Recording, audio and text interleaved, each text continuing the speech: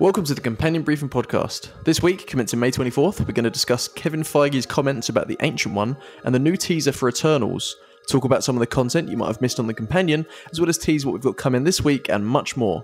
I'm your host, Tommy Terry Green, and I'm joined by our editor, James Hoare. Hi, James. Hello, Tommy. How the devil are you? Yeah, really good. It was a slow news week, and then everything happened in the last 10 minutes before recording this. Yeah, absolutely. We're like, what are we going to talk about? Oh, let's talk about Kevin Feige and The Ancient One. And then, bam, Feige, obviously listening, trying to get himself off the news agenda, release trailer for The Eternals. So I suppose we should start with the Eternals trailer, teaser, I should say. It's hard to differentiate between a teaser and a trailer these days, because what is the difference now? No, I mean, the environment's completely changed, and it's just one enormous sausage machine of clips and sound bites and noises that take us right through to the release. Call it whatever you want. The sequence of clips that we saw was...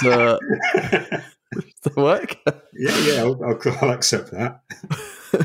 It was great. It looks cool. I'm intrigued. I love all these weird choices that Marvel do that aren't just your Spider-Mans and your Iron Mans. I like it when they go a bit left field, and this is a bit left field. So we're absolutely kind of post the quote-unquote superhero movie as a genre now, where you can just put a Marvel logo on something, dig out something from the old back catalogue, stick it on the big screen, and we'll go and see it, as long as the cast are great and the director has form. And that's exactly what's happening here.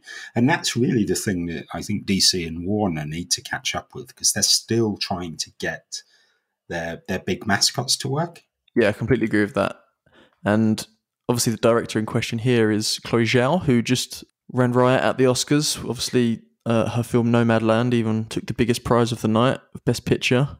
So I'm really interested to see what she's going to deliver here. I think we've spoken about this before off air, but Nomadland has such an interesting, natural, realistic look to it. And I think you can see that already from the trailer that this is the exact same.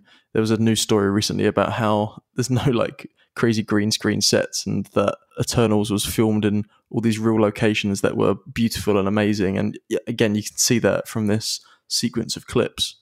Yeah, it's a completely different tack in terms of how do directors of these kind of movies make us believe it. And we've come such a long way from the first wave of Marvel movies, where you put Kenneth Branagh behind the camera on Thor, and his technique for making us believe it is to just have all the characters shout it at you. Believe it, this is real, they shout over and over again. Anthony Hopkins and his sonorous tones, like a stegosaurus of the stage. And now we just get to see the real world, but with some super gods wandering around in it, including two Starks. We get two Starks for our money. It's true, we do. Kit Harington and Richard Madden are both in Eternals. I think most people are very excited to see Angelina Jolie in it, because she's not really had a big role like this in a while, since maybe Maleficent. Amazing, doesn't she? Yeah. I mean, that's another thing. There's another beauty of these movies. You get Angelina Jolie in it, and then you kind of have free reign to just do what you want with the rest of the cast. She's bringing in the AAA business. And is this her first comic book movie, or at least her first superhero movie? I think it is. Well, no, unless you count Wanted. Yeah, I knew you were going to come swinging in with Wanted. But obviously Wanted moves so far away from the comic book that we can't really include it. It was like a comic book movie that was ashamed of being based on a comic book. That's true, yeah. That's completely true. But yeah, it looks great. It's released November 5th, so I'm sure we're going to start seeing lots more teased throughout the year now. But speaking of Kevin Feige, I don't know, I just assumed first name familiarity. Yeah. We need to talk about Kevin, don't we? We do. Very nice, we do. I'm glad you laughed at that, because you must have seen it coming. There's a nice tie in there as well with Tilda Swinton, right? Yeah, absolutely. Obviously, she was cast as the Ancient One in the first Doctor Strange movie. When did that come out? I can't even remember. 2016? I think since COVID, I've just lost all perception of time now, and everything is either last year or when I was 10. So obviously there's quite a lot of time that is not in those two units. In the comic book, the Ancient One is an Asian man. It's the kind of the typical sort of archetypal sort of Asian mystic teacher figure, of which kind of both Marvel and DC Comics had in abundance over the 60s and the 70s.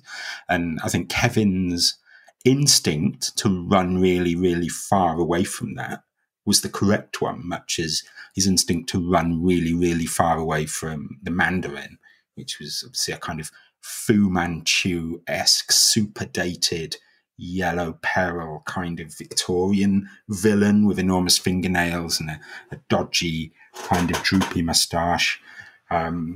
So yeah, he ran, and full credit to him, we're cheering him all the way. But the thing is, he ran towards white people. Yeah. I think we have to start treating sort of issues like this as if there's a line, and the setting of 0 is when you're not doing anything bad and you're not doing anything good either. And really, we should be aiming to do something good, shouldn't we? We should be looking at have been in the plus numbers. But yeah, so you remove the racism from your movie and that gets you to 0. But it's also an opportunity to actually do something and say something interesting, do something better. And has had a little bit of a track record of not using it as an opportunity to do something better. And I think that all kicked off around the time that Iron Fist came out on Netflix. Yeah. Basically, what Kevin Feige has come out and said this week, I think it was reported on Deadline, is that they made a mistake. I think they were so afraid of running into the cliche and running into problems of, tropes and stereotypes that actually what they did was, well, the uproar from it was a wake-up call, and they had an opportunity to both avoid the stereotype and the cliche, but still cast an Asian actor. Like that, it's not one or the other. So he's sort of come out, apologized for that, and realized that. And I think we're going to see going forward, particularly with something like Shang-Chi, that Marvel Studios are going in the right direction again now. Yeah, I mean, as always, it's an opportunity to say something interesting, and I think all comic books are guilty of strip mining Asian culture and mysticism for kind of fodder. What would Frank Miller's career be if it wasn't a succession of different Marvel characters fighting off ninja? It would be sort of there'd be basically 300. That would be the only thing he'd ever released. So, we know that's a thing. We know that's a trope. We know that's quote unquote true to the comics. But we have this opportunity now where we can use this to say something more interesting. Should the Ancient One have been Asian? Don't know. Should Doctor Strange potentially have had more Asian characters or better Asian characters? Should Marvel have more Asian characters or better Asian characters? Absolutely yes. And then it won't matter if a crude sort of stereotype that should have been left in the 1920s is somehow recast as a white woman. Absolutely.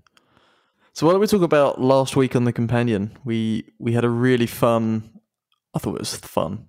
We had a really fun Stargate Star Wars crossover fan theory piece. Do you want to talk about that, James?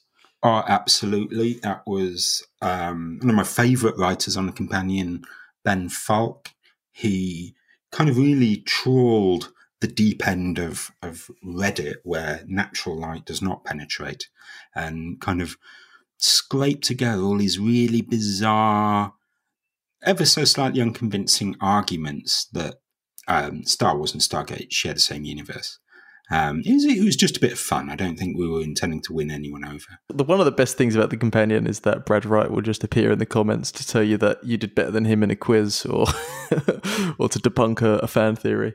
Yeah, it really is the best of The Companion in every possible sense, because I think what we do that no one else is brave enough to do or can do is really reflect the way that the fan community actually talks about their favourite shows, because they don't sit there discussing castings and all the things that the trades do. They sit there talking about stuff like this, about whether or not ascended beings are the same as force ghosts. Yeah, you're absolutely right. We also saw the release of the next issue of Sci-Fi Now Plus with a nice Conjuring cover feature. Yes, we did. We also had an interview with Zack Snyder. The final thing that we put out last week was a survey for companion readers. Do you want to tell us a little bit about that? Well, I mean, it might sound like we are trying to, I don't know, put some garnish on a bit of admin here, but honestly, we just do what you tell us to do. Like if you visit a companion, you want to see something, you want to read a particular article, you want to see a particular show covered, like seriously, tell us and we'll do it. So what about companion content coming up this week, James? This week's major content release is the second episode of Brad Wright's Conversations in Sci-Fi, and Brad has invited aboard one of the actors that he's closest to, which is Ben Browder, who played Cameron Camshaft Mitchell, and Farscape's John Crichton. And it was our very own Tommy, a man so much like yourself that it is indeed yourself who produced it. So tell us a little bit more about that. Yeah, this is one of my favourite episodes, which I feel like is something I say every time I promote something on here. You're contractually obliged to say that, but yes, it's so true. Yeah. It's really a great episode that there's lots of talks about kind of just craft, directing, writing, acting, but they also just have a lot of fun. There's some great Stargate anecdotes in there. It's going to be a really fun listen. I think it's going to be one of the longest episodes of any podcast that we've put out so far. So yeah, make sure you put aside a lot of time for sounds amazing. For this release on Thursday. Is there any Farscape content for the real heads? There's some Farscape talk for sure. It's the first time that we've actually included some listener questions that are recorded and then played live to Ben and Brad. So tune in if you left one of those messages, because you may hear your own voice on the podcast. And likewise, if you want to leave a recording for Amanda Tapping when she records to appear on episode 3, you can find that on the companion.app. What else have we got coming this week, James?